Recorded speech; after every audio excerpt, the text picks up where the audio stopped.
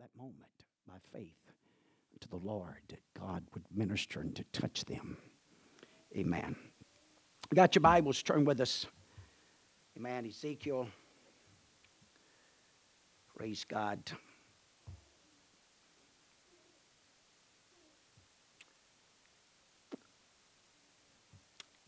Let's go to Ezekiel 46 and 9. 46 and 9. I'm going to just read one verse in your hearing tonight.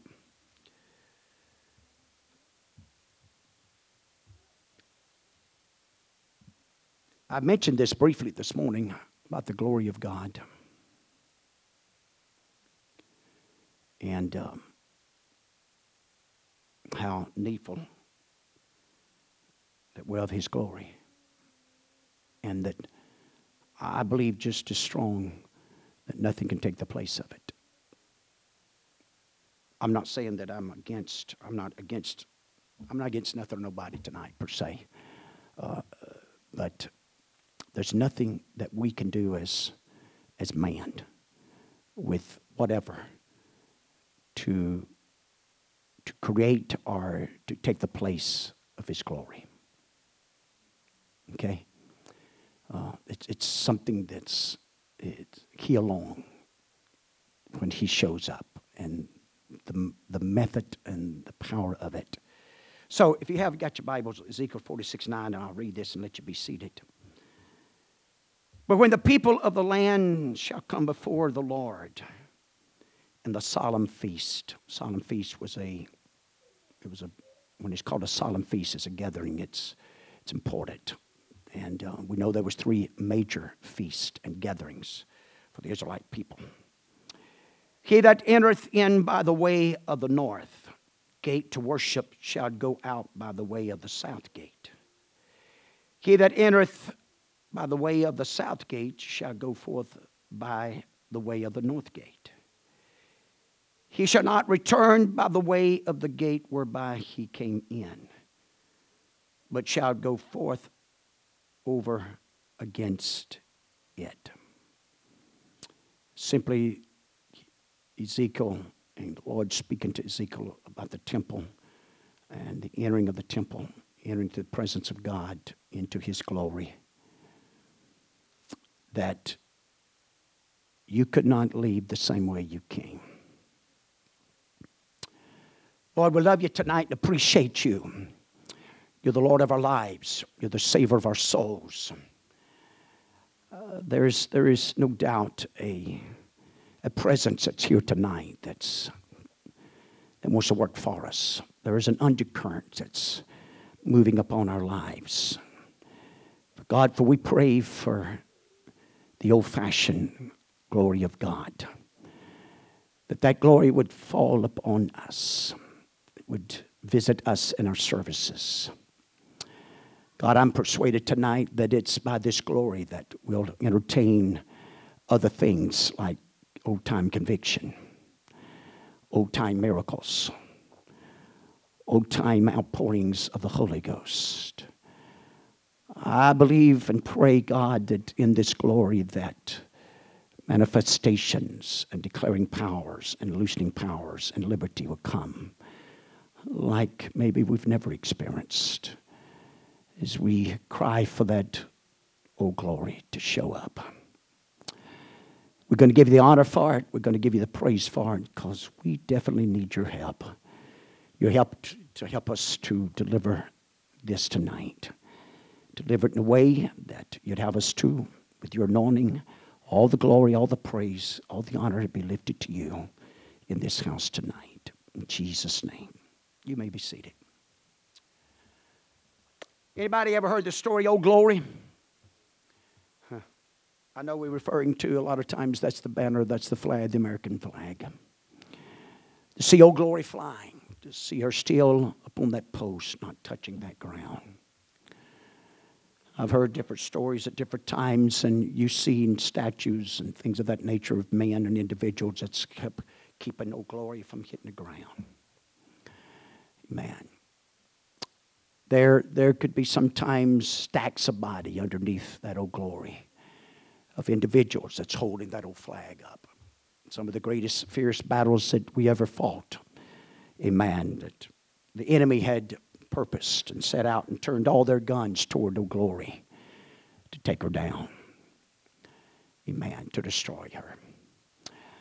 But I've read of stories where individuals, both men and women, literally gave their lives to run out and to hold Old Glory up until they was killed. And then another one would come and take over, one after another, and there'd be stacks of bodies laying around at the bottom of Old Glory. But Old Glory would still be up in the air. She'd be flying. Probably for some still holds that kind of pride, if you want to call it that, kind of passion. They realize the price that was paid for the liberty that we enjoy as such as tonight. We're sometimes I have a feeling we just take it for granted. And please, just hear me out. I'm not. It's just life. It's just, sometimes when if you have a fine automobile and you ride in it and you drive and you have it 5 and 6 and 7, 8, 10 years, after a while you just kind of take it for granted. You forgot about that old clunker that God got you out of. Amen. I had a truck here that embarrass all of you if I drove it up here. How many of you remember that old green Datsun I used to have? Had my old big back tires on it, all rusted out. I had to bathe it in WD-40 at least once a month. Amen. You could hear me 3 miles down the road. Drive all the deer out, I'd buy that WD-40. You couldn't grease it. Amen. I tried to. It wasn't nothing there to grease. It just fall out on the ground. So you'd have to use WD-40. Praise God. But God's blessed me many, many times since then. And I'm thankful. But sometimes we, after a season of being blessed and a season of having good church, a season of having what we call good church. But if we're not careful, slowly as I took a dimmer and began to dim these lights, if I could do it slow enough and, amen, a little by little in service, it would reach a point, police, that I could actually cut them out and we wouldn't miss them. We wouldn't realize that we'd lost that light and we'd lost that glory. The glory of God's always been under attack. But there's also been requirements to keep that glory and to keep it alive and vibrant in our lives. There's always been a price to pay. There's always been a sacrifice. And that's true as for a church. It's true for an individual. It's true for a nation. Amen. It's going to be true for an organization. It's true for a family. It's true all the way around. To keep His glory in our lives. To keep that Shekinah presence alive. If you ever really experience it, and I'm not one here tonight to come here and say, yeah, I've experienced it like some. I don't believe I've experienced it quite like Ezekiel. There's probably some in this church. Maybe I haven't experienced it like you. I haven't seen that haze, that power, that presence. I've been in some awesome services and some powerful services. And I know we're prone and we're subject, and I'm not criticizing. Please don't take it that way. I'm not. But at the same time, I think sometimes it would do us good to back up and really take a good examination. And look at ourselves and look where we're at and see what's going on and say, you know what? Is the glory here like it used to be? Is the power of His glory, does it still affect us? Because I'm going to tell you something. I've done mention this. As I've watched this service, as I've been a part of this service, the excitement about being in the house of God. Can I say this without offending? I hope to, because that's not my intent to offend. But by the appearance of some of your faces, there's 1,000 other places you'd rather be than here, by the expression of your face. Now, that's not a judgment against me or judgment against anybody here. It's just the effect of the house of God and coming to the house of God and letting slip from us what it means to us, how important it is, how much of an effect it can have upon our lives. I believe, I believe you could take any denomination, and as God would probably move, and God will. God's faithful. God's not limited by organizations. God's not limited by us Pentecost and one God apostolic people. I'm telling you right now, there can be some good old whatever out there, and I hate to name names because but if they get in the right place, God's going to show up, and we can like it or not. We don't have God under our thumb. That boy, God, you got to operate under us. That's bull. Now, let's just put it like it is. Anybody that's hungry, anybody that's thirsty for righteousness, anybody that reaches a place in their lives says, you know what, God, I want your glory. I want to experience you. I want to know you for myself. I want to have that experience. I believe the lacking of that right there is what's one reason that so many denominations has got away from the Holy Ghost and the baptism of the Holy Ghost and the teaching and the mandate of it. Amen. Because you can get to a place where we'll just have what we call good church. Come and sing our 2 or 3 songs and pray a prayer or 2 and give a good sermonette, and we'll go to McDonald's and Burger King's and find more excitement and joy and laughter and expressions on the face at McDonald's than we do at the house of God. Again, I'm not criticizing. I'm just telling you. But to read the Word of God and to know what the house of God and who's going to meet us. And with His glory in our midst and what that glory creates. The atmosphere that it creates. The Shekinah, the presence, the power of that glory. Amen. I'm going to personally confess tonight, I haven't experienced it the way I'm going to. I'm pursuing. Amen. I'm pursuing some old landmarks. I'm pursuing some old-fashioned moves of God. Again, I'm not criticizing. I'm not about what we've had. Things I just know within me that there's some greater things that's out there that God wants to give us. God never changed His mind about it. For instance, revival. I believe mankind can have revival. I believe the Gentiles can have revival and the blessings of God since the day of Pentecost.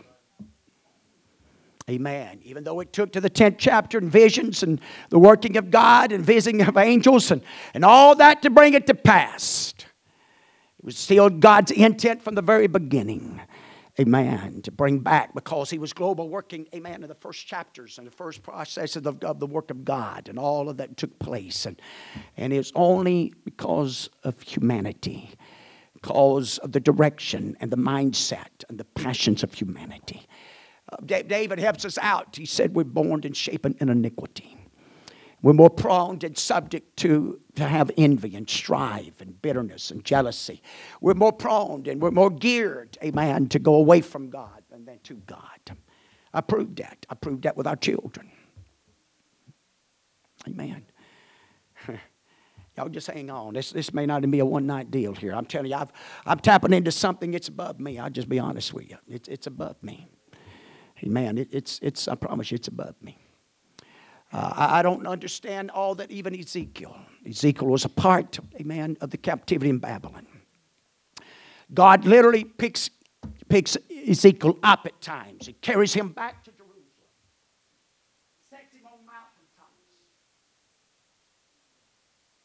God picks up Ezekiel and carries him into the temple. Carries him and exposes and lets Ezekiel see what God had already been seen. The worship of the elders. And I believe maybe the 8th chapter of Ezekiel. I'd love to be able to preach the whole book and just get it all together, because it'd be more effective here if I could just do that. But there's no way you can preach 40-something chapters in one service here tonight. I couldn't even read them all. Let's must preach them all. Praise God. But anyway, praise God. But when you really begin to read about Ezekiel and a part of Babylon and part of that captivity and how God moves and works with him, he's in with Daniel. He's working with Daniel. And so we're going to see some things and watch some things happen. But the focus tonight is the glory of God. The glory of God. Amen. His glory. I believe everybody in here Brother Ernie, we're going to pray for you. God's going to help you, brother. Amen. The glory of God's going to fall on you. Amen. Praise God. You're too tight, folks. You're too tight. I'm telling you. God's a good God. He knows what He's doing. And so I believe if we're not careful, I'll tell you what's happened to us. And I'm probably not the one to be saying this. But if we're not careful, we'll let pride and we'll let certain other things get us into a position, to a place that we don't mean to, but we think we can sidestep some things and still have the glory of God. That we can set some things aside that God's in the Word of God, that's in the commandments of God, that Israel didn't get by with.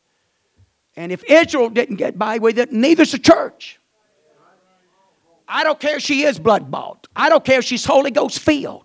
She will not stay Holy Ghost filled, walking in error of what this book says. The glory will not stay.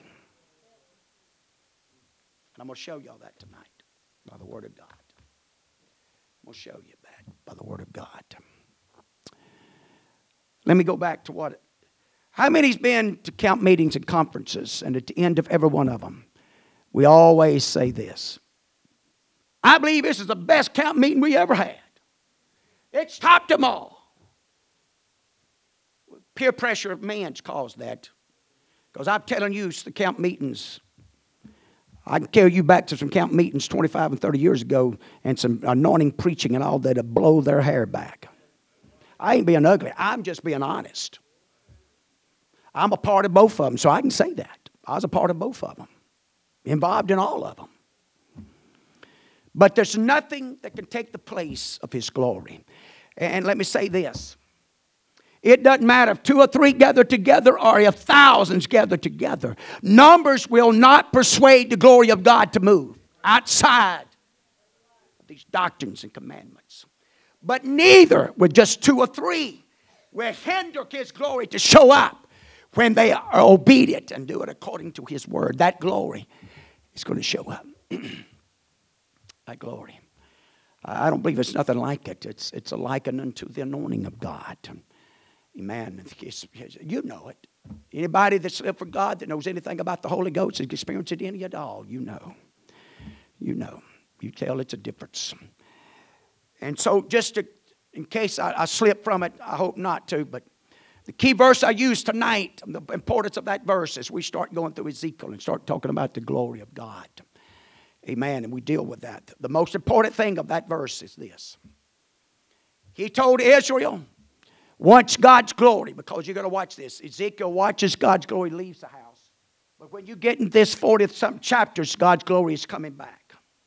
And once the glory comes back into the temple,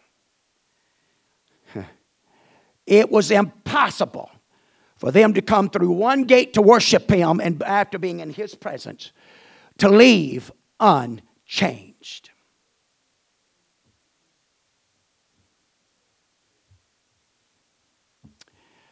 I believe when the old-fashioned glory of God moves in the house of God, everybody in the house will be changed one way or another.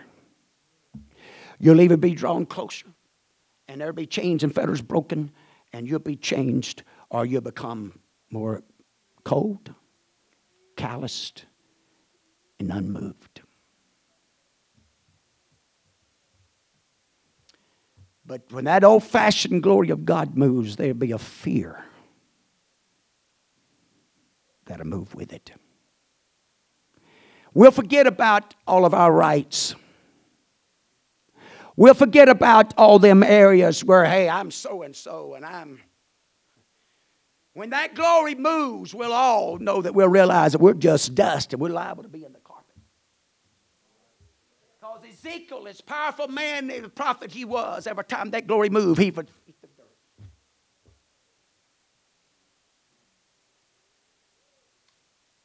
Sure would. Just something about knowing that we're going to face Him. If I ask you the question tonight, if you knew for an absolute certain that you was going to face God in the next hour, that you was really going to face God, there was no doubt about it. You're going to face God in the next hour.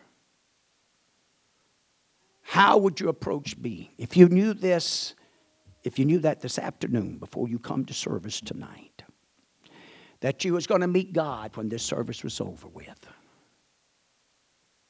how would you approach this service?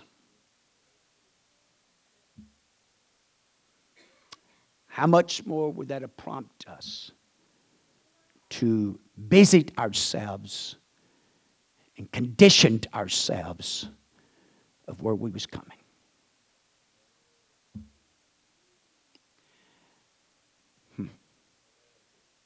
Could you wear what you're wearing? Could you deck yourself out? Would you have arrived on the same time that you arrived on? I'm not beating up. I'm just, because that time's coming. That hour, we're going to face this God. We're going to face this Savior. We're going to have to give an account. I'm going to have to give an account. I'm going to have to give an account, amen, of this church and church body, the souls, and even in this community. It's more I've sought the hand and face of God and what's going on. So I've got a responsibility that whatever costs to help get the glory of God in this house like we've never experienced in my 26 years of pastoring. I believe we can. I believe we can see it happen. Now, I've said a lot already that I had the intent. It's not, got a lot of scriptures. I actually got 5 pages of scriptures, and that's, it takes me a long time to get through 2 or 3, but we're going to see. I really want to, by the help of the Lord here tonight, to get us to understand and create a hunger, create a thirst. I watch our little ones. I watch them when we pray. I'd love to see them. I'd love to see them. I'm going to tell you something. When you get the glory of God moving into this house, you know what'll happen? You'll see some of these 6 and 7-year-olds saying, I want the Holy Ghost. I want what I'm feeling. Daddy, I want that. What is that? I want it. When that glory begins to move, I'll tell you, people gravitate to it. And Jesus Christ was the glory of God. Ranked sinners, pharaohs, they come from all walks of life, come running to Jesus. You know why? Because he was the glory of God. And that glory attracts. That glory will pull. That glory. And that's what the church is about. That's what you and I, it's Holy Ghost filled people. And there's nobody like us on the face of the earth that had the encounters with God and visitations with God. You could take Moses, as much of an awe that was in that desert when that bush didn't burn up, and a voice began to speak out of it and tell him, you're on holy grounds, take off your shoes, and the experience he had there with that bush. But he probably wasn't nothing like the experience he had when he climbed to the top of that mountain into that dark place with God for 40 days and nights. And in that visitation,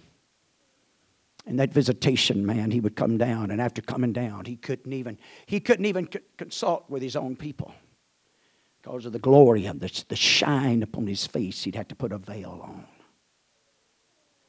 because of the encounter. It wasn't that he had some glorified flesh, but it was because he had been in the glory of God, the presence of God. In that presence, in that glory, it is impossible not to be changed. So could it be the reason we don't see the change in lives is because there is an absence of the glory of God? And so as your pastor, I'm going to pursue this. We'll reach for it. It's been something on my mind for quite a little while, and I spent quite a bit of time this week reading these chapters and going over them, seeking. They talk about all their abilities to do stuff, but anyway. But as I go through some of this, Hebrew, it actually means glory is wait. Hallelujah, the power of it, the glory of it.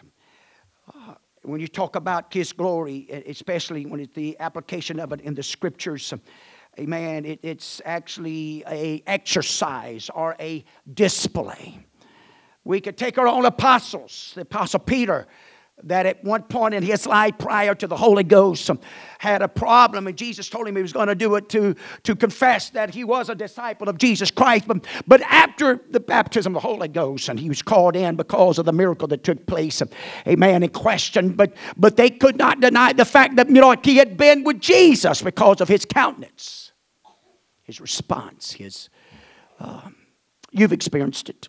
If you know anything about the anointing of God, you know anything about yourself, even when you're witnessing to people, all of a sudden scriptures start coming and things start, man, you say, you may not could tell them, but you know what? They can tell. They're saying, I feel something. Yeah, that's right. It's the Holy Ghost that makes us the true witnesses. It's the Holy Ghost. It's not us. It's not the earthen vessel. It's the vessel that yielded. It's a vessel that believed. It's a vessel that humbled itself. It's a vessel that kept itself in a condition and a place that the glory of God can walk with it. That the glory of God can take up a abode and dwell and flow through. And so, as we watch this, when we talk about His presence, Moses himself even, in Exodus, the 33rd chapter, after the experience with the golden calves and experience with Aaron and all of that, he comes back to God. And he calls on God. And he cries out to Him. And he simply tells Him, he said, God, you're telling me that you know my name. And you tell us you know us. And you showed us your grace. And we found grace. And you've told me that. But God, we're not leaving here unless you go with us. Unless your presence, unless your glory, is what He's saying, goes with us. I'm not about to try to lead some million people into a desert across a land unless you're willing to go with us. I know we've been sinful. I know we've been stiff-necked. I know we've been rebellious. Go back and read it. But He said, your grace, and we found grace. But even in this grace, God, hear me tonight, folks. We're living in a world and we're living in a generation. If we're not careful, even as Pentecost and one God-believing people, we'll push the grace to no limits. We'll act like His grace can excuse us from responsibilities and callings and elections of keeping that glory where it needs to be.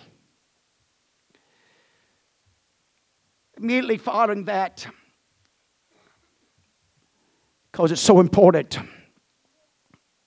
to have God and to have His presence with us and to go with us. Immediately following that, this is what Moses, listen to what he says. He said, I beseech thee, show me, this is Moses talking to the Lord, show me thy glory. How many wants to see the glory of God? We want to see it. We really do. But I'm not sure if we can handle it. I'm not sure if we can handle the responsibility of it. It's going to take some conditioning. Okay, so just hear me out tonight. It's going to be a little slow, if that's all right. God, but let me talk to us. And so in Exodus 33, you're going to see the Lord said unto Moses, I will do this thing also that thou hast spoken. Amen. For thou hast found grace in my sight, and I know thee by name. And he said, I beseech thee, I urge thee, I ask of thee, show me thy glory. He said, the Lord said, I will make all my goodness pass before thee, and I proclaim, amen, and show you the mercy. And so we know what he done. He told him, he said, I'm going to put you on a rock. He said, and at a certain time, he said, I'm going to put you in the cliff of that rock. I'm going to show you my hinder parts because nobody can see my face and live. So when we move from that, and I'm going quickly actually because I want to establish something about his glory. But you can go to John 1 and you begin to read about the man called John. And the scripture simply goes, there was a man sent from God whose name was John. This same came for a witness to bear witness of the light. The light is capitalized that. We know this light, the witness of Jesus Christ. The light goes on to tell us that this light, amen, that all men through him might believe. Believe what? That there is a God. To believe that there is a Savior. To believe there is a divine power and almighty. And there is access unto him through this Lamb that God provided. There is a glory. There is a experience. There is a Pentecost that can take place in your life that can transform you and change you forever. Can I be honest? I am a little concerned about our generation of Pentecost and the lack of change that's made on the inward parts of us, of our spirit, our makeup, our conduct.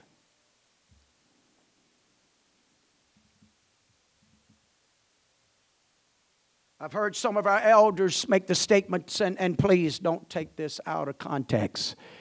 The initial way of receiving the Holy Ghost and the evidence of receiving the Holy Ghost is the evidence of speaking in tongues as God gives you the utterance. But I read and I've heard of the experiences of some of our elders that many a times when they receive the Holy Ghost, some of them would see a great light that was added to this. And I know we had to deal with that. I listened to our elder Faults one time talk about it. Because it got a hold of that generation, that they had to see a great light with the evidence of speaking in tongues. How do you remember that at camp meeting? He addressed that. He had a particular sister in his church. Man, she was speaking in tongues several times, but she never would claim the Holy Ghost. And finally, he gets her to side and questions her and says, what you looking for? What you expecting? Well, so-and-so said I'd see this great light. Now, you may not like what this pastor done. But he gets her up there and gets her praying. She gets to speaking in tongues. He gets this guy with a spotlight.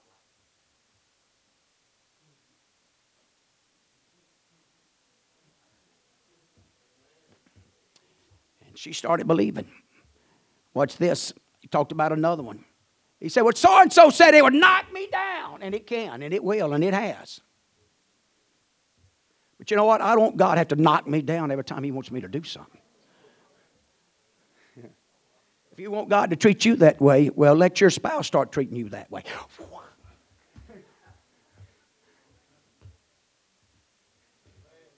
No, we don't, do we?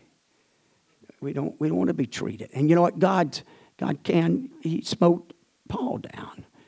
But that's not the norm. That's not the majority. Okay? But anyway, he talked about another ladies that, hey, this told me I was going to be knocked down. He's so sure enough, said they got to praying with her. He got her to pray again. He said our God was on her. He told her, now climb up. And said, well, she climbed up and said, when she did, said, bam, she hit the floor. Said she jumped up from there. I got it. So we can have some preconceived ideas that people have told us about their experiences, and sometimes that can lodge in us. There's somebody sitting in this auditorium tonight that I don't know really what you're expecting from God, and God's visited you many times. And I'm praying for that mercy and grace to visit you again. And somehow that whatever His will, and how He sees fit, that you could open up to it and receive. Because you, as I believe, that you got to have the Holy Ghost to be saved. And there's really no reason why you shouldn't have the Holy Ghost. Since you believed, is what the Bible says. Have you received the Holy Ghost since you believed? Once you become a believer, you ought to receive it. You start pursuing, crying out and calling. I mean, once you've repented, Been baptized in Jesus' name. You're the prime candidate. In fact, the scripture, if you look at it close enough, you ought to come up out of that watery grave. It's a new creation. So I'm just going back to what the Bible says, to the original about some of this. I have a feeling with time, with man, and desires and passions of men, including pastors, that wants to build churches and want to persuade people and under the pressure of always doing better than the last time. I'm over that. I'm not in competition with the last service. It's over with. It's done. We got now. Today is a day of salvation. Now is a time. Yesterday's gone and you don't have tomorrow. You got to make it count now. I need the glory of God now in our generation, in our service. And so, as you watch this, he said, and he was not that light, talking about John, but was sent to bear witness of that light. That was the true light, which lighteth every man that cometh into the world. He was in the world was made by him, the world knew him not, and he came to his own received him not, but as many as received him, to them gave he power to become what? The sons of God, even to them that believe on his name. Which were born not of blood, not of the will of the flesh, nor of the will of man, but of God. But this is the next verse. And the Word was made flesh and dwelt among us. And in parentheses, we beheld his glory. I'm going to preach a message sometime. I felt impressive this week. I just got it wrote down, the title of it. Have you been begotten? Have you been begotten? My begotten son. Everybody's got to be begotten. Everybody's got to experience this. If you're going to be a child of God, if you're going to be led of God, you must be born again.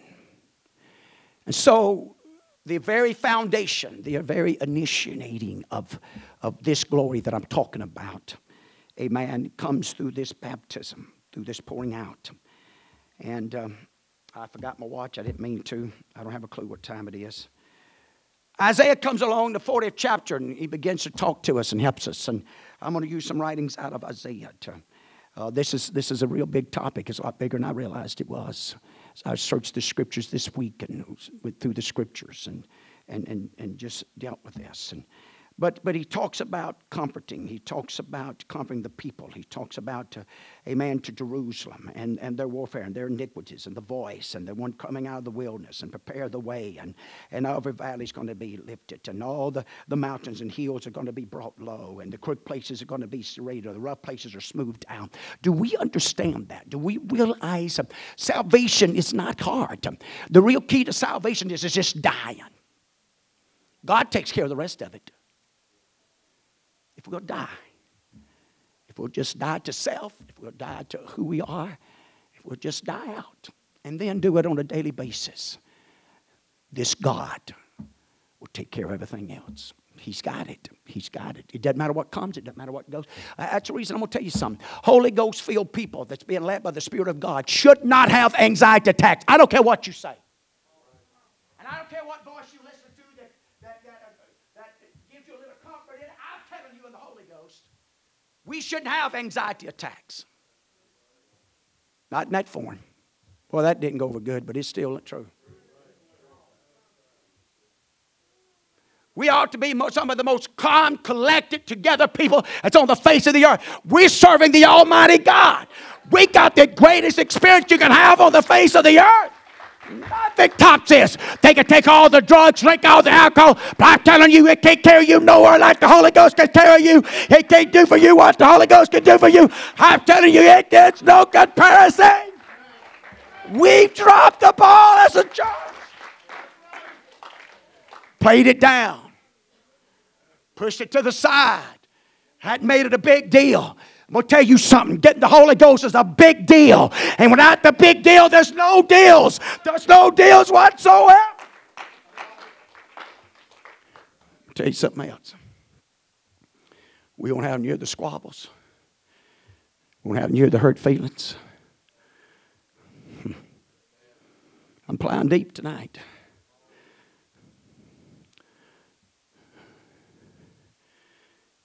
But it's wrapped up in that Holy Ghost. Holy Ghost make us mature. Holy Ghost help us grow up. Holy Ghost help us to love even our enemy. And if I can love my enemy, surely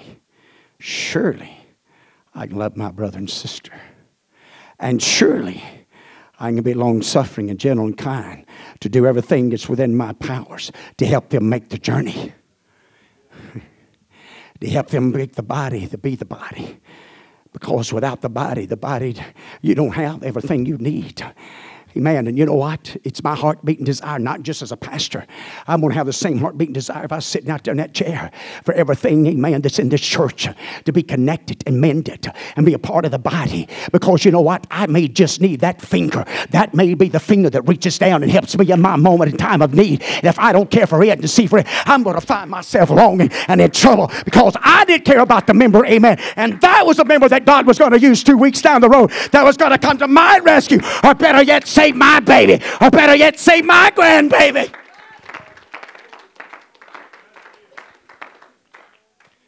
So, all this connects to the glory.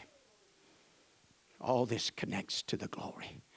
All this connects to that personal and walk in passion and love of God. It all connects. It all hooks up. I can tell time. I'd love to carry you to the 53rd chapter of Isaiah. Watch this. What kind of glory does man really look for? What are we impressed by? By statue. We really are. Anybody ever heard the statement? He don't look like president material. We say that about Obama. He proved that to be true. Oh, I said that.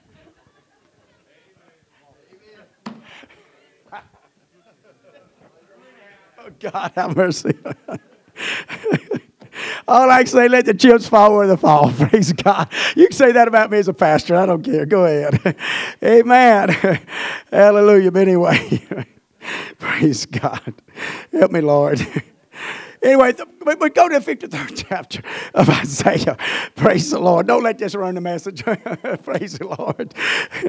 Amen. Hallelujah. But the 53rd chapter of Isaiah, man, it begins to describe this one that we just read about, that his glory. And we beheld his glory, the only begotten Son of God, Jesus Christ. There was none like unto him. I mean, he astounded everybody. Anybody he talked to, anybody he come in contact with. And they flocked him. Why? Because the glory of God, the anointing of God that was on his life. Let me tell you, can I help some of us out? Don't let that spirit get a hold of you that because you got the Holy Ghost and you're dressing right and talking right, that people are not going to be drawn to you. They're going to be drawn to you. And guess what? It's not going to be them that's so dignified and sanctified and got it all together. It's going to be those that's messed up. It's those that's got mental problems and got family problems and got all other kind of problems. And they're looking for a help. And they're looking for a glory and experience that'll get them out. And guess what? That's where you and I come in into play. And that's the reason we got to guard this glory. Amen. And get it back where it needs to be.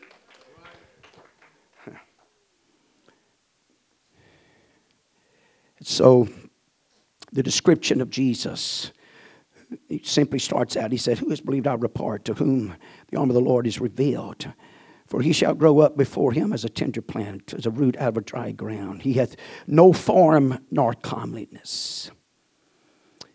When we shall see him, there is no beauty that we should desire him. He is despised and rejected of men, a man of sorrows, acquainted with grief. Amen. We hid, as it were, our faces from him. He was despised. We esteemed him not. It's really not a description, a man in the physical realm that would attract us. Don't believe that picture you see of Jesus, because it's incorrect. That was the hand of the flesh and the hand of the devil. Giving all these cats that thinks that have long hair, they could be a bunch of Samsons. But the Bible says it's a shame for man to have long hair. God's not confused. Just as it's much of a shame for a lady to cut hers, it's a shame for a man not to cut his. And a good practice is about every 4 weeks. Praise God. That's still in the Bible. That's still in 1 Corinthians 11th chapter. And the customs of the church, they're following those customs. Even if it's been 2,000 years. Your modern time hasn't changed it. And you know what? Can I say this? You know, we're slipping in now and facing beards, allowing beards, and man, they're making the floodgates in our churches. Now what's going to happen? Are we going to allow longer hair on the faces than they got in their heads?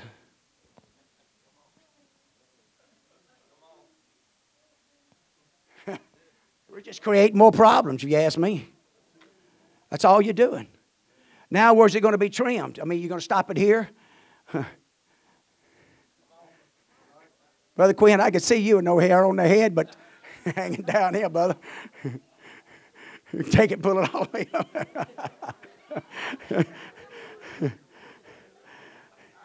I mean, maybe I didn't have nothing else better to do at the time, but I just pondered some of this. How are you going to trim this up? How are you going to... I feel like what our elders and some lines that were strong years ago, I think, why don't we just stay with those landmarks? We don't try to make big issues out of it and big hell or heaven issues out of it. But I made this statement. Watch this. What's one of the first things when people backslide, especially men, not women, but when men backslide, young boys when they back, what's one of the first things they do? So we just got to push the glory of God out and don't even let them wait to get outside the church. Go ahead and let them start backsliding in the church. I'm not being rude, but I'm telling you in the Holy Ghost. I'm telling you there's an old-fashioned glory of God that's going to show up. But I don't want it to show up to judge me. I want it to show up, amen, to operate through me. And how I present this body is going to make all the difference in the world.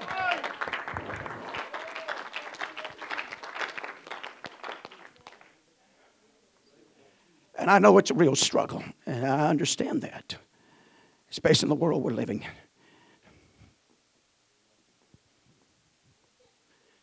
And the more division and separation there is in the one God's, the worse that's going to get. I'm going to quit jumping rabbits here. As we move on in Isaiah 60 now. Arise, shine, for thy light is come, and the glory of the Lord is risen upon thee. For behold, watch this. This is going to talk about just what I was just talking about. For behold, the darkness shall cover the earth, and gross darkness the people.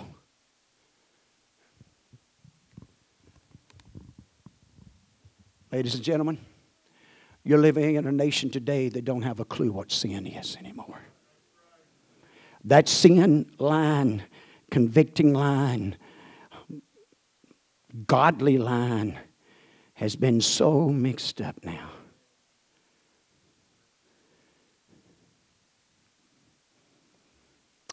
Those landmarks have been moved and pushed. All stuff has grown up around them that you can't even find them. You know whose fault that is? Right here. It's not the people. Man of God's God needs to preach what's in this book. I don't have a right to change it. I have no rights whatsoever. Under whatever anointing and glory God pours out upon me, I don't have the right to change something that's unchangeable. I don't have a right to broaden up. Now you watch this. You don't think that's true? You watch all your denominations. They have made them wider and wider. Even the Catholic Church. But they're going to keep on. They're going to keep on. Some things they held on for thousands of years, buddy, they're moving it. They're moving them. They're moving them. They feel like their priest, amen, has a right and the power he can just do. And they're not the only ones. All of their daughter's works is going to follow them and go back to her.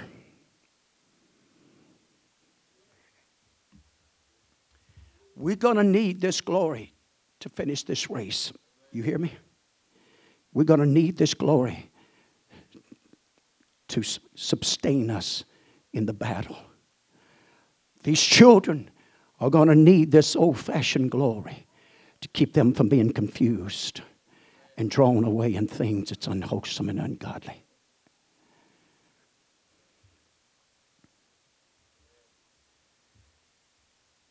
So, in Leviticus 9, 23 and 24, we see a little example of God's glory by fire.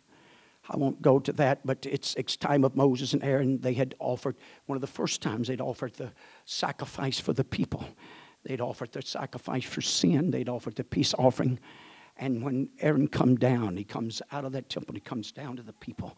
The fire of God falls. And the people fall on their faces. And the Bible called it the glory of God that fell. When you go to 1 Kings, again, you're going to see there where the priests come out of the holy place. And this is one of the first times we really see and hear about the Shekinah glory, or the glory of God is likened unto a cloud. Amen. Some calls it a blue haze and a presence, that a visitation and a power that could not be denied, and it could experience and know when the service reached a certain plateau or certain realm in the spiritual realm, this haze would show up and this power and presence would move in. And so we see this, amen, in 1 Kings 8 and 10. Amen. The cloud filled the house of the Lord so that the priests could not even stand to minister. There was such a power of the presence of God and the moving of God. Amen. That you know what? They couldn't even stand to minister. They didn't have to get up here. They didn't have to do no cheerleading. We didn't have to have singers, amen, to entertain us and keep us going.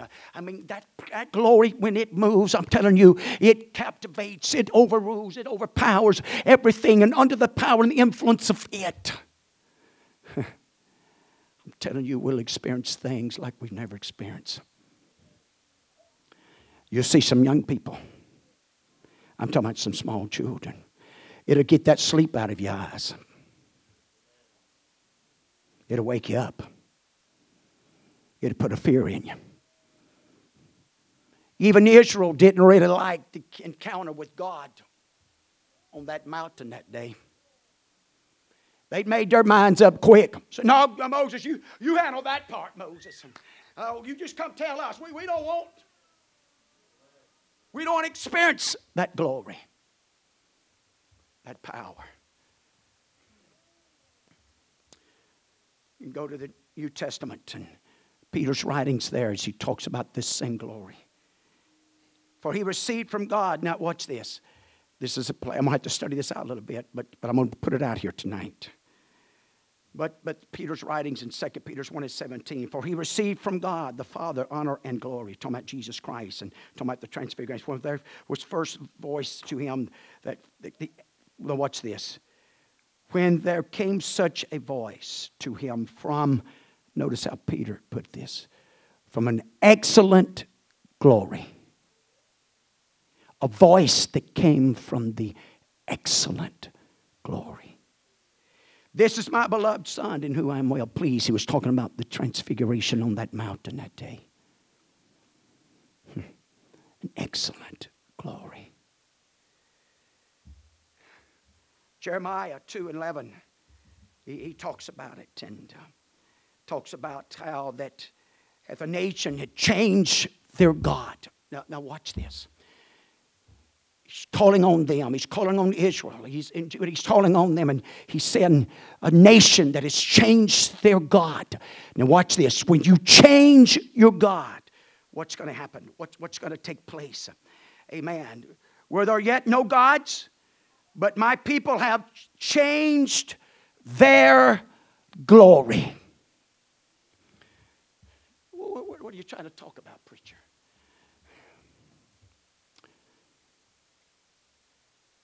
It's one thing using lights at an Easter play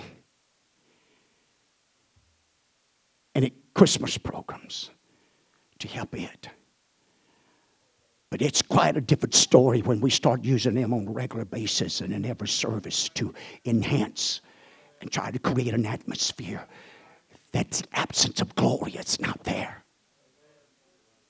All of a sudden, our glory's changed. It's not really the hunger and thirst for the glory of God, but we'll take a substitute. We'll take something that's less. If it'll get the job done and you pay our tithes and back us up and we get a big crowd and we'll just go home. But I'm telling you, we won't make it without the glory of God. You hear me tonight? We will not make it without the glory of God.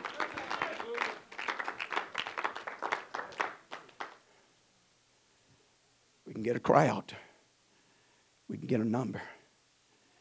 We can create such an entertainment here that's can liken unto the facilities of the world.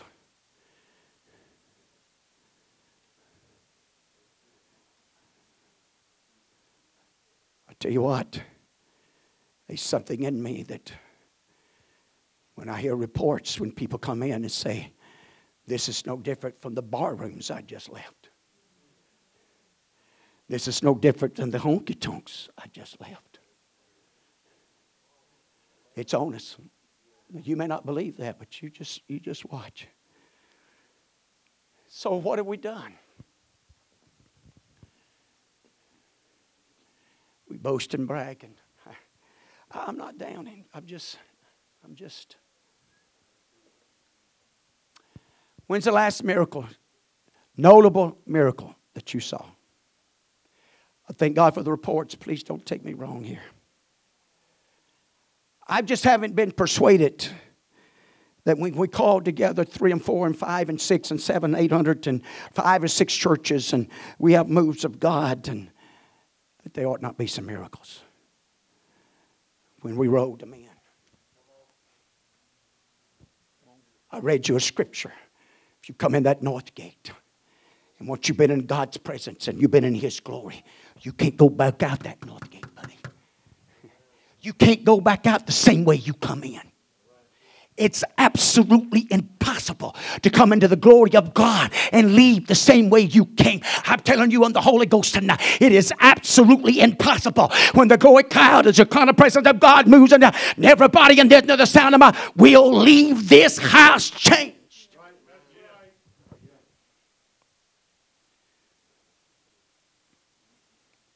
Our passions, our desires, our hungers. In fact, after these visitations, I look for our prayer room to increase. It won't shock me. Instead of some showing up at 5:30, they show up at 5. It won't shock me, amen. They'll skip out of that car out there, buddy.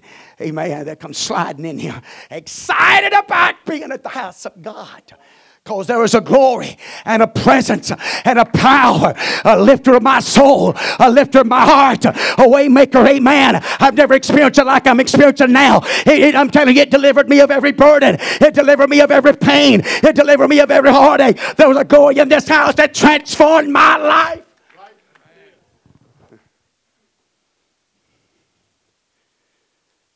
I believe that.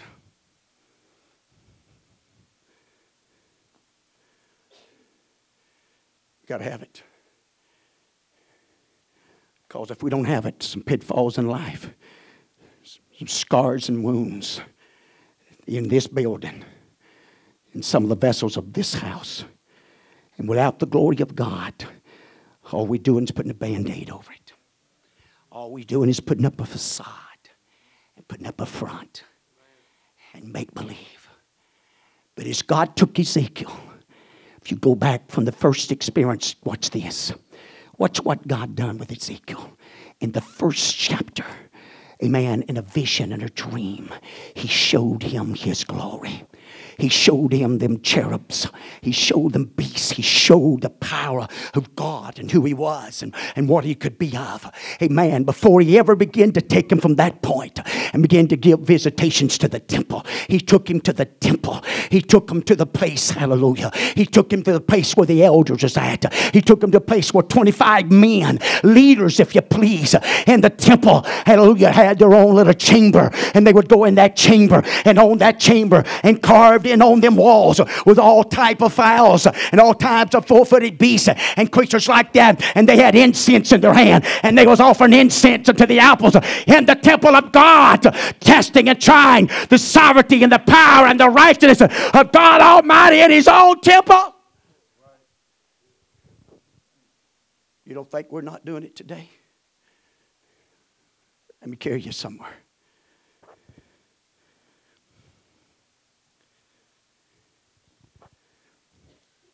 I'm bypassing some things, but I need to.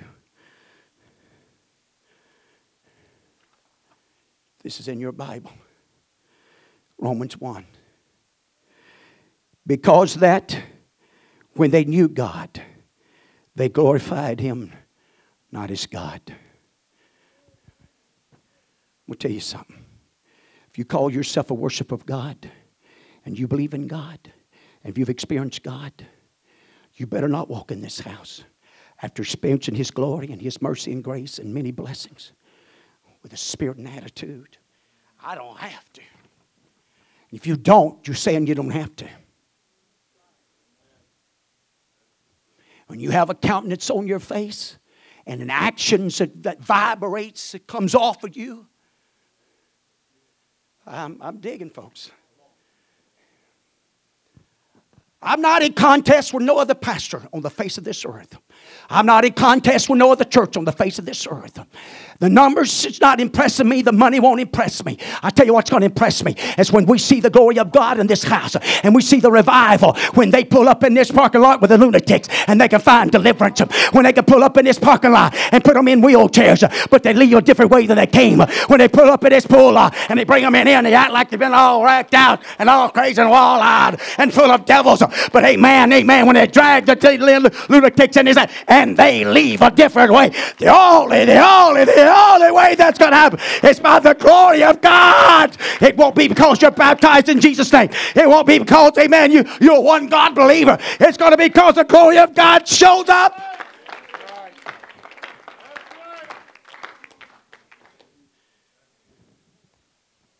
So, it happened. It happened quick. Romans, the first chapter. Because that when they knew God, they glorified him not as God.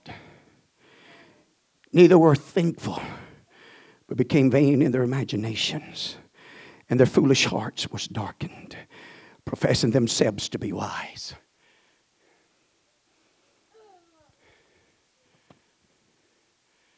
Don't ever get to the place that you educate yourself out of the glory of God.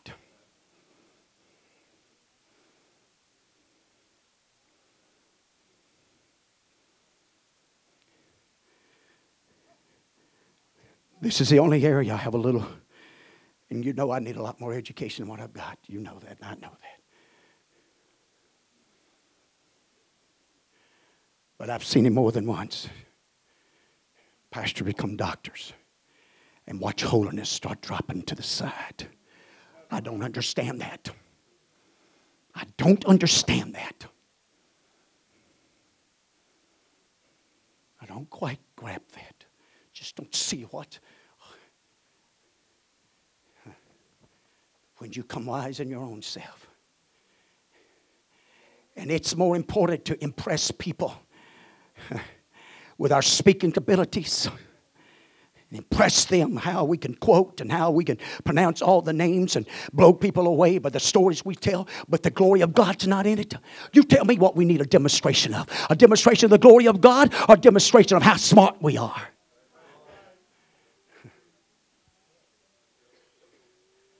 I wouldn't impress you a bit.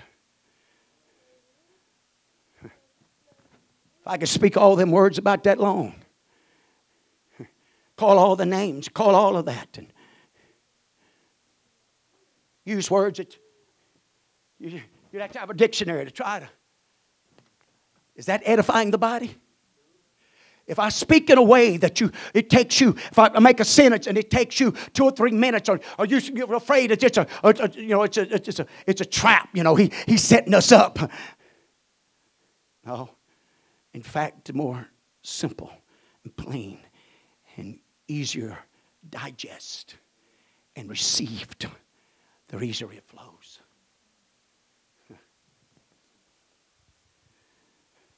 You watch what they've done here. Professing themselves to be wise, they became fools and changed the glory of the uncorruptible God into images made like unto corruptible man, and to birds and four-footed beasts and creeping things. Because they they didn't know God, but they wouldn't give him the glory. They wouldn't give him the recognition. They wouldn't give him the praise. They wouldn't fear him and give him the honor and give him the glory.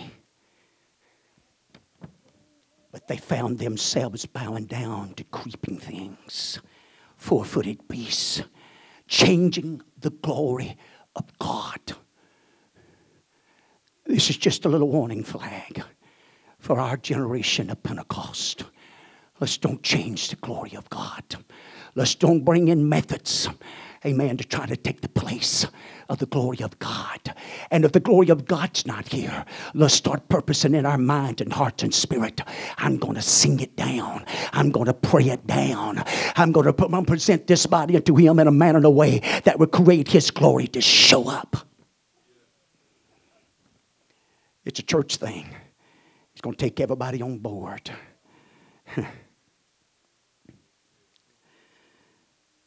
They changed the glory of this uncorruptible God into image of four-footed beast, incorruptible. Wherefore God also gave them up. Watch this. You wonder why we're dealing with some of the things we're dealing with. Wherefore God also gave them up unto uncleanness through the lust of their own hearts, to dishonor their own bodies between themselves, who changed the truth of God into a lie, and worship and serve the creature more than the Creator. Amen. Read on that chapter. I won't do it. It gets pretty bad.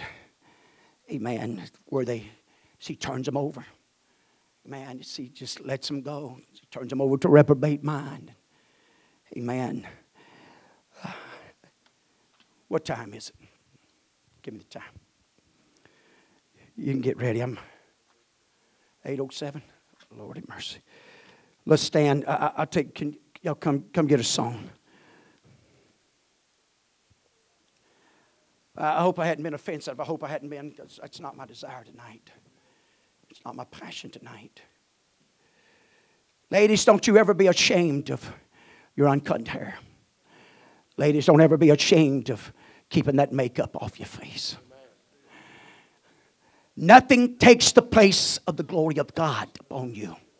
There's no greater beauty than that natural beauty. That glow, amen, that God puts on you. That step that God puts in you. That sparkle that he puts in your eye. Men, don't you ever be intimidated because you live a separated life. And just because you don't know all about the ball clubs and the ball teams. And you don't know what's going on in Hollywood. And you didn't keeping up with all the college teams and all of that. Hallelujah. That's not our priority. It's not our heartbeat. It's not our desire. We should never be ashamed. Amen. Of just being a vessel of God. Offering these bodies and souls and minds and lives unspotted. That's what Paul taught us. We can present ourselves unspotted from this world. That's outwardly and inwardly.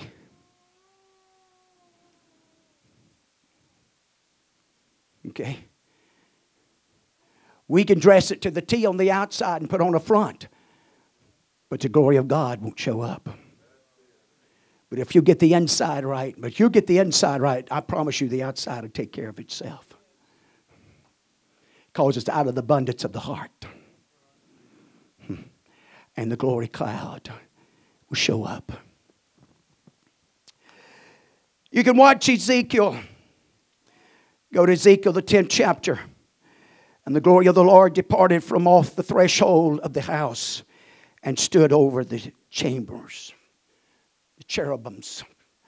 You've got to watch the glory of God begin to leave the tabernacle, leave the temple.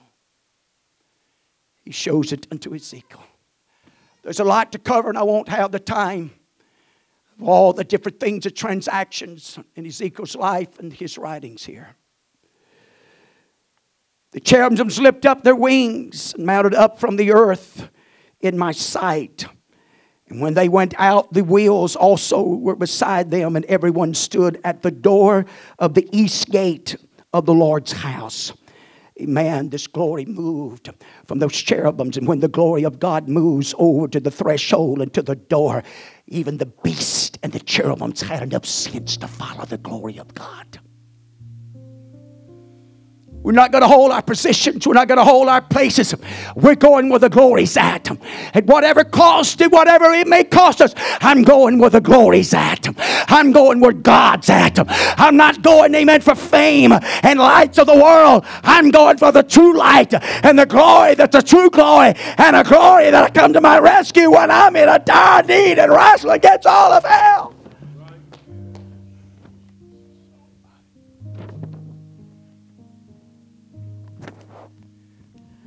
11th chapter, 22nd verse.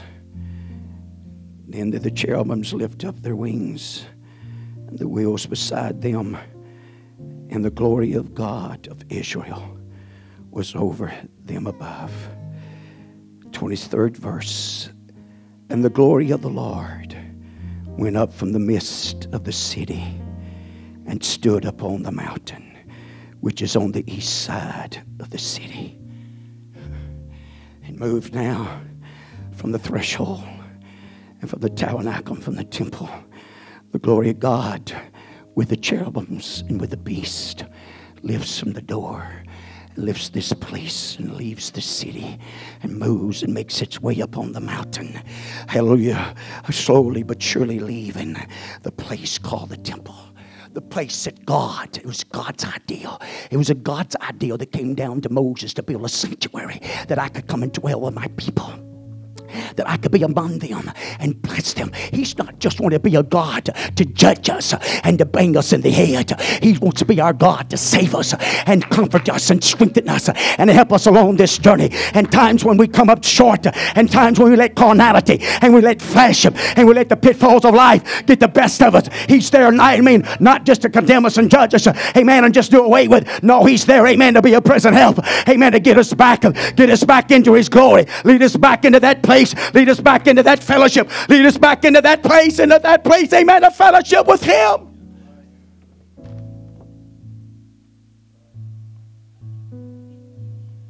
You know why America, one of the reasons she was built so great, outside of the hand of God and the blessings of God?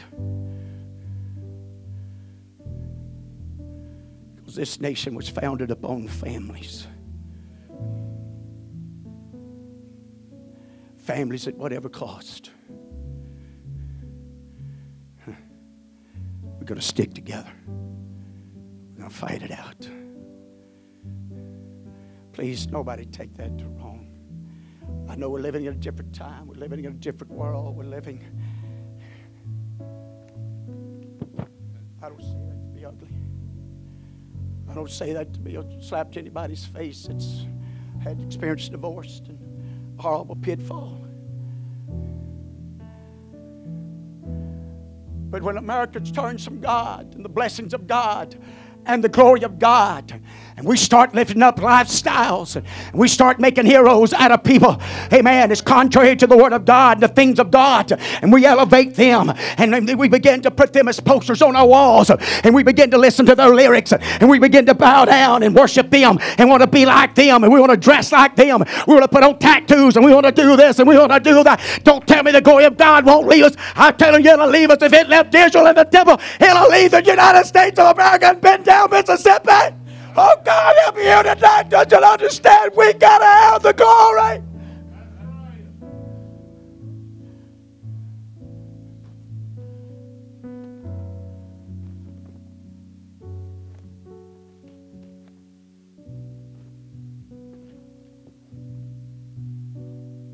I'm just fixing to be honest with you. I'm not gifted enough to go through. Just go through the motions. I'm not talented enough to get up here and amaze you with a message that I got off of a CD or off of a computer, off of some headquarters somewhere. I'm not gifted enough and talented enough. I've got to have the anointing. I've got to have the glory of God. I'm not gifted enough to walk into a hospital room and, amen, amaze people and with our abilities, amen, to walk in there and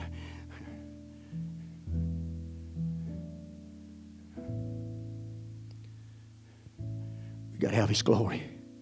We got to have His touch.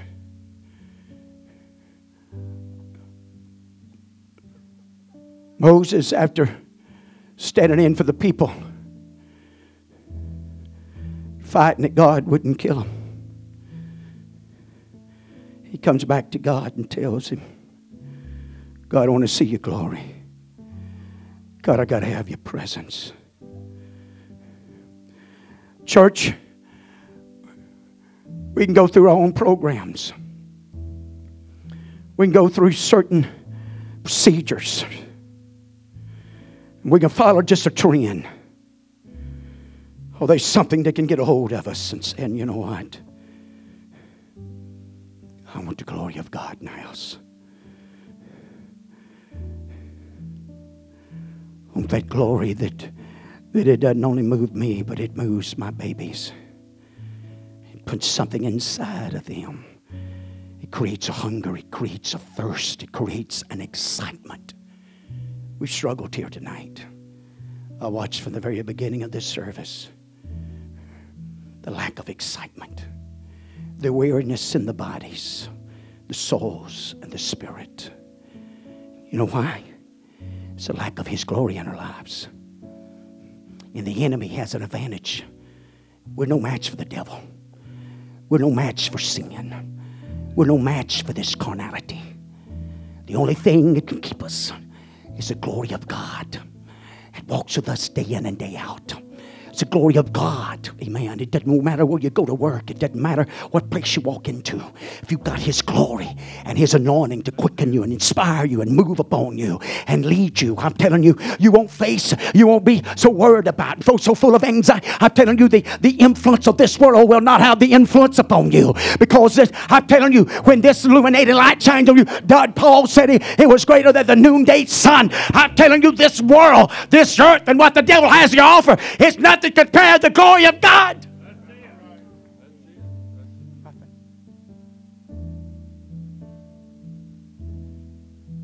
You can have automobiles stacked up. You can have a 12-car garage. You can put a 12 whatever beside that. You can build your 10-story building. But none of that. All of that is like the grass. It's like the flower.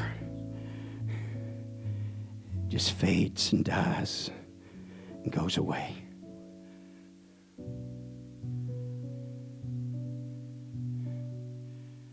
There's something that is a must here tonight. And that's the glory of God.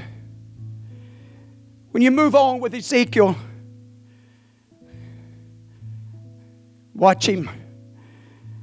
See, watch the glory of God leave the temple and leave the house of God. When you slip on over and make your way to... Have you got a few more minutes? I know I got you standing. I know it's getting late, and I apologize for that. But when you go to Ezekiel, the 10th chapter, then the glory of the Lord departed from off the threshold of the house and stood over the cherubims and, amen, the wings. And Ezekiel, they'll have a chapter, amen, and it went on to talk about the city. And then you go to the 43rd chapter of Ezekiel. Afterwards, he brought me to the gate, even the gate that looketh toward the east. I was amazed, and I'm going to have to do a study on this, about the east gate. I'm amazed at how often it was from this east gate, amen, that things took place. And behold, the glory of the God of Israel came from the way of the east. I could take you right back here to a graveyard. And we got everybody that's planted in that graveyard. You know where they're facing? To the east. Well, the Bible says we're looking for him to come from the east, ladies and gentlemen.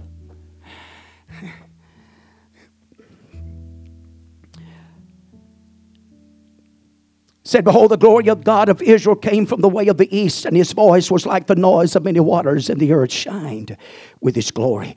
There is a comparison now when you go all the way back to Ezekiel 1 and the first experience of the glory of God and the encounter that Ezekiel had. He brings them all back to that time and to that point. And so he knows by that pattern, he knows by that likeness, amen, that this is the glory of God. This is God. I'm telling you, God's got a glory like nobody else. God's got a presence like nobody else.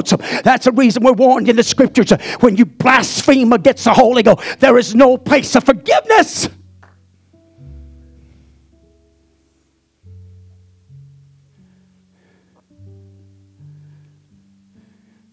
Go to the 44th chapter. Then he brought me back the way of the gate of the outward sanctuary, which looketh toward the east, and it was shut. Then said the Lord unto me, this gate shall be shut, it shall not be opened, and no man shall enter in by it, because the Lord, the God of Israel, hath entered in by it. Therefore it shall be shut. I believe that east gate, God is the only one that can come through it. And God's glory. And God's glory is the only thing. Hallelujah. It don't matter what other gate we come in. But whenever we can get that east gate to open up and the glory of God to come into this sanctuary and come into our lives, I'm telling you, you will leave a different way than what you came.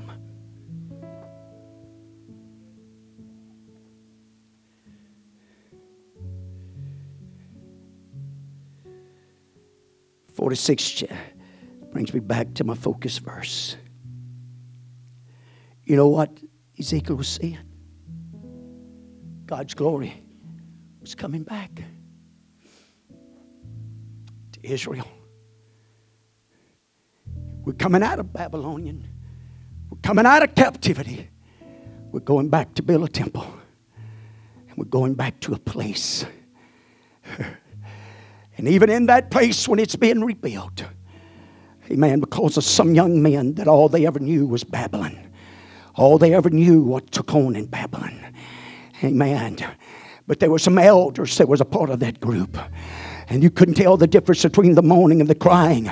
Amen. Of the laying of the first of that foundation compared to the first foundation. And you put into all of that what you want to and measure up how you want to. But thank God. We may not measure up, amen, as some of the old brush harpers.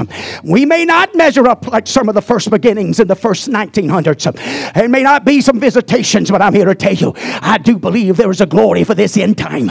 I do believe there's a glory that God wants to pour out on His church. Amen. In our generation and in this local assembly and on the Pentecostals of our generation and of our time, I do believe that there is a necessity. I do believe, amen, between life and death of the moving of this glory for the next generation, because I'm really not sure how many more generations can be absent of the glory of God until there is absolutely no glory at all in the temple at all.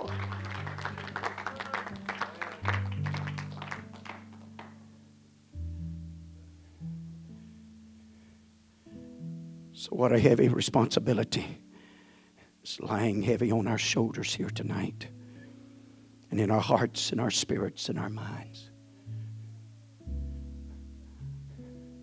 To see that old glory flying again, coming through the battles. She may be torn. She may be a little threaded on the ends. She may even have holes in her. But I believe old glory wants to fly again. I believe old glory wants to show up again. And I believe it wants to show up more than just in this service and in this church. I believe old glory wants to show up in some individual lives. Hallelujah. But you got to make up in your mind tonight. And you got to make up in your spirit of how you're going to present your temple. Hallelujah. That you're not going to let carnality drive glory out. You're not going to let the pleasures of sin drive glory out. You're not going to let hurt feelings, hallelujah, and bad attitudes, and because things is not going like you wanted to go, drive old glory out. Come on, I'm preaching to you. Hallelujah. This ain't something I'm telling you. I'm preaching to you from the portals of heaven tonight. Hallelujah. We need old glory back. Hallelujah. But there's some things that you and I got to do. If we're going to get old glory back, there's some repenting that's got to be done. There's some mouth face turning that's got to be done. Hallelujah. There's got to be some adjustments inside of each and every one of us. I want it. I want it at whatever cost. I want to go where old glory's at. I want to go back to some old-fashioned prayer meetings. I want to go back to some old-fashioned moves of God. Hey, there's some basic things that are a must to get old glory back.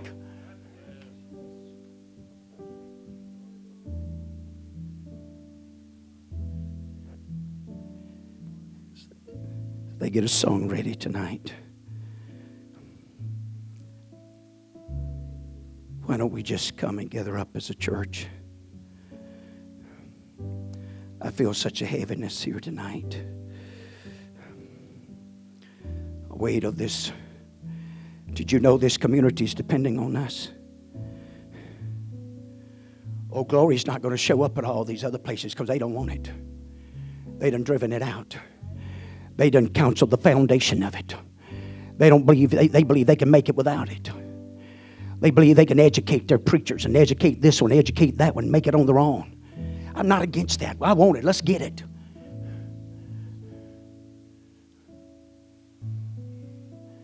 Until the night that that education starts telling me that this is not essential and I don't need old glory no more.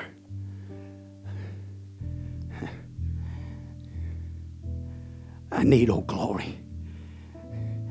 Educated or not, talented or not, we need old glory. It doesn't matter if I'm a fifth generation Pentecost or a first generation Pentecost. We need old glory. It doesn't matter what our last names are, what families we're connected to in this church or in this community or any other place. We need old glory. It doesn't matter if we're black or white or yellow or red. We need old glory. It doesn't matter if we're a male or female. We need old glory. It doesn't matter if we're rich. We need old glory. It doesn't matter if we're poor. We need old glory. It doesn't matter if I'm in the pit or on top of the pit. I need old glory. It doesn't matter if I'm in the valley on top of the mountain. I need old glory. Hallelujah. I need glory in my family. I need glory at my job place. I need glory, amen, to go with me in school. I need glory, amen, to go with me when I'm hunting. I need old glory to go with me when I'm fishing. I need old glory, amen, day in and day out. I'll never find the place or the moment, Brother Brennan. Hallelujah. I don't need old glory. I don't need His mercy and grace, His compassion, His mighty hand, His voice in my life. I need my God. I need Him. I need Him. I need it.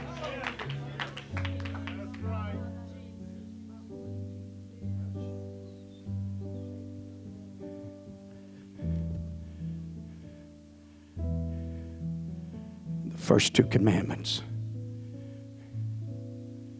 covers it. It's to love the Lord our God with all of our heart, soul, mind, and strength.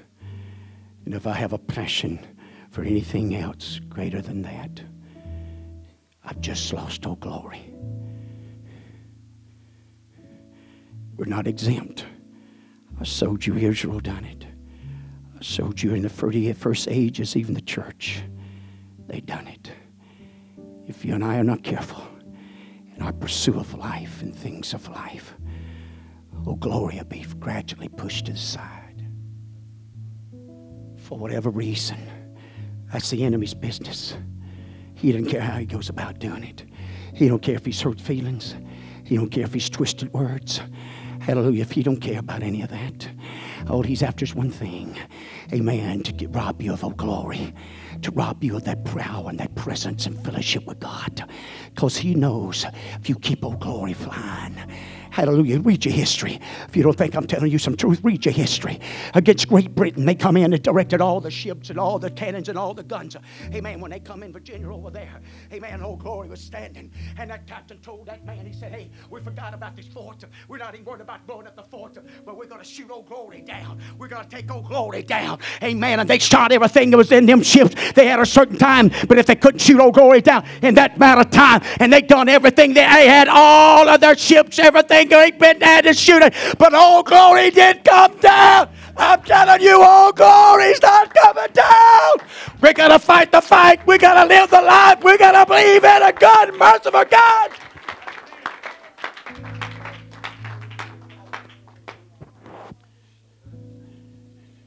He's never failed us. He's never failed us. I failed him, but he's never failed me. He's never failed the people in this book that loved him, that loved his principles, that loved his commandments, that loved his precepts. Amen. And humbled themselves even when it wasn't easy, when it wasn't convenient, when it wasn't a convenient thing. I'm going to tell you, I'm worried about the church. The church is slipping too much of conveniency. The church is slipping, trying to widen this thing up to accept this and accept that. But I'm telling you, whenever this don't accept it, it don't matter who accepts it, and it don't matter who's behind it, whatever. That includes me. And it doesn't matter if my children and my grandchildren, whoever else is doing it, including myself. Amen. When this is against it, it's against it.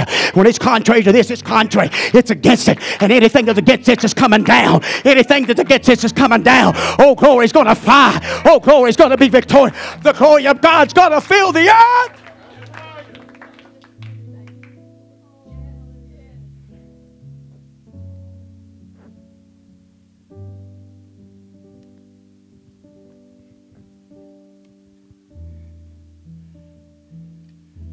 Jesus himself said, the meek shall inherit the earth.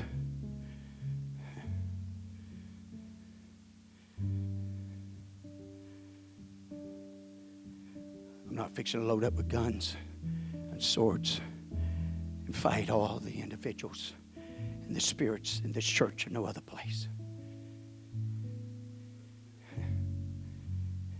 The battle's his, but I got to fight it his way. And we don't do it with bonds and guns. We do it by praise you anyway, God. I want to magnify you anyway. There's times when I feel like I'm in total darkness and on a long journey and all by myself. I'm going to love you anyway. I'm going to trust you. I'm going to rely on you. I'm going to cry out to you. I'm going to trust you. Hallelujah. Old Glory's going to show up.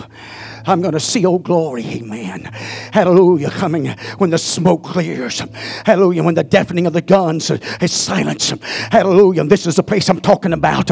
They were totally shocked as they couldn't understand how Old Glory's still there. We done shot that pole in two or three times. But Old Glory is still up above the forts. Because dead bodies. Hallelujah. That sold themselves out to Old Glory. Called the United States of America. We're going to fight for this liberty. We're going to fight for this freedom. Come on, honey. You got to fight for it. If you want Old Glory, where you find liberty and where you find deliverance, it's in Old Glory. It's in Old Glory.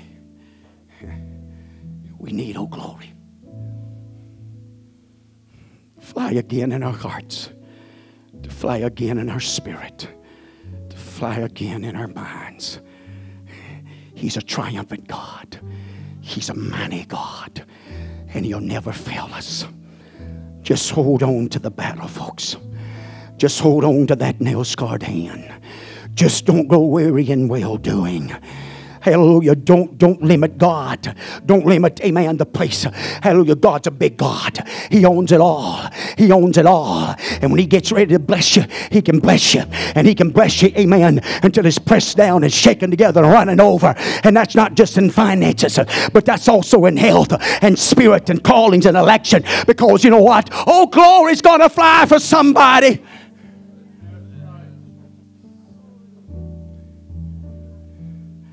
A lot of it hinges right here. Getting a made up mind.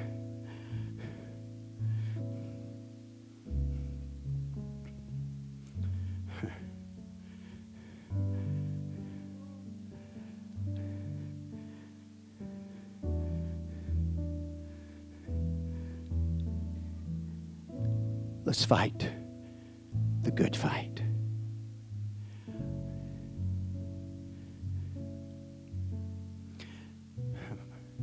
I know my time's up, but I'm going to preach on this Wednesday night. Paul said, I fought a good fight. I want you to hear me tonight. There's some fights that some people's involved in. Both sides are going to lose. Because it's not the good fight. It's not God's fight. It's a fleshly carnality. I want to have it my way.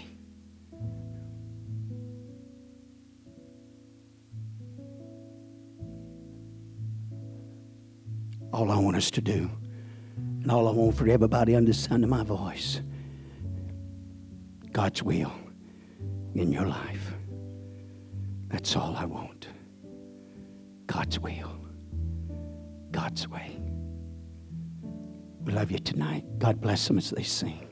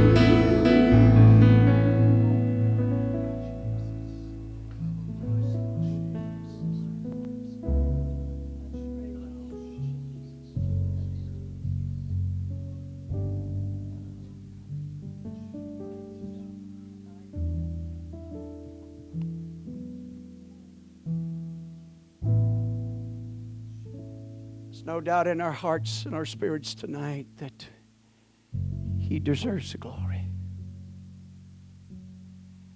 But the real question is tonight, do we?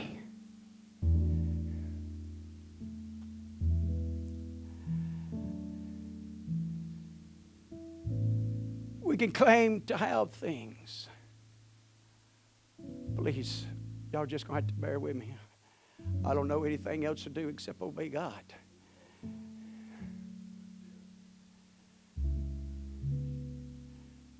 We can claim to have the Holy Ghost. We can claim that we're walking in it.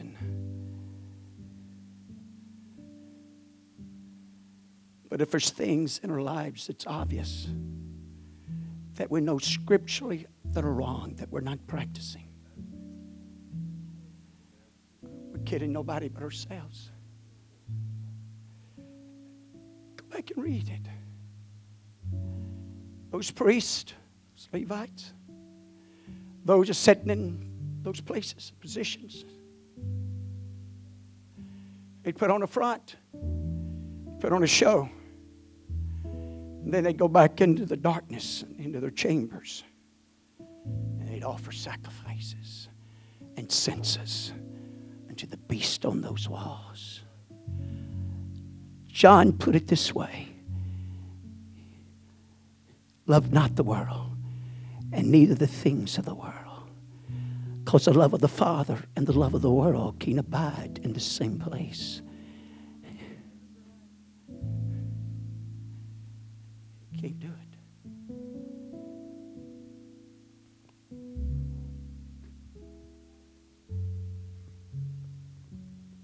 Sister Joyce, we get in this glory, God will heal that back. And you won't be able to just sit back there. We get the right glory in this house.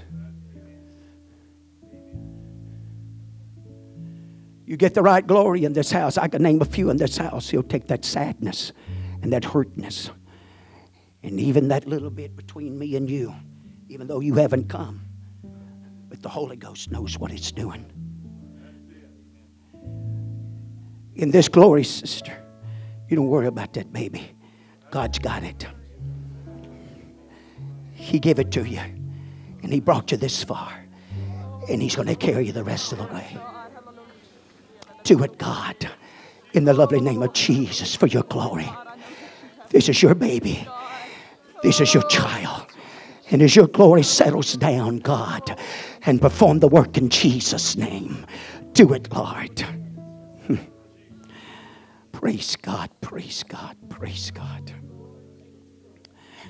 Hallelujah.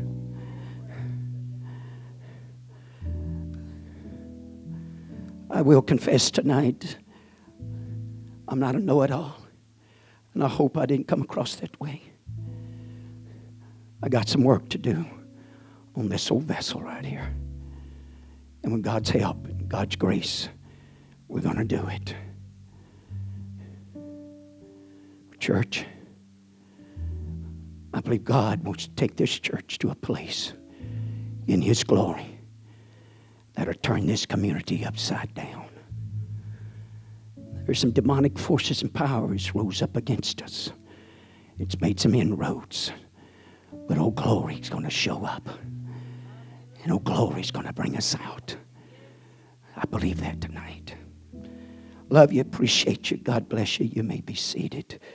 Thank you, singers. That was the right song, so please don't take that wrong. That was the right song you sung tonight. Thank you. Give honor to our singers, our vessels.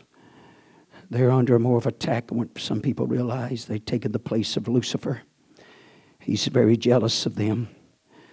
Can I say this? I know my time's up, but can I say this? The first place that Ezekiel was took was to the north gate of the temple. You know what was sitting in the seat and in the gate of the temple, in that north gate? The Bible says the seat of jealousy. There's a spirit of jealousy that's tried to make its way into this church. And it is tapped into a few places.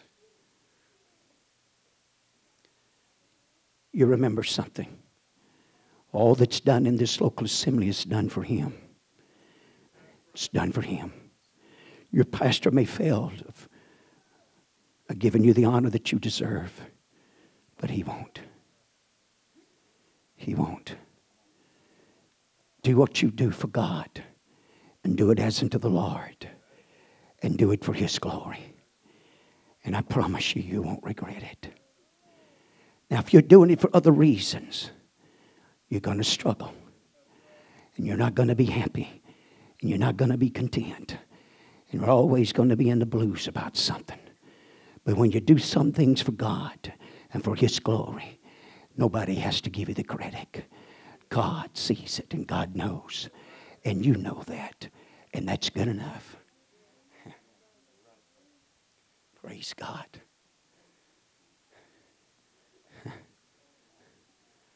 That old seed of jealousy, the Bible says it's as cruel as a grave. I don't know jealousy toward anybody for any reason. God, you help me to rejoice with those that rejoice and weep with those that weep. You help me to celebrate with those that's blessed and pray for those that needs a blessing, that they would be blessed. Praise God. Sometimes since the hand of God, I'm telling you, God's working. God's working.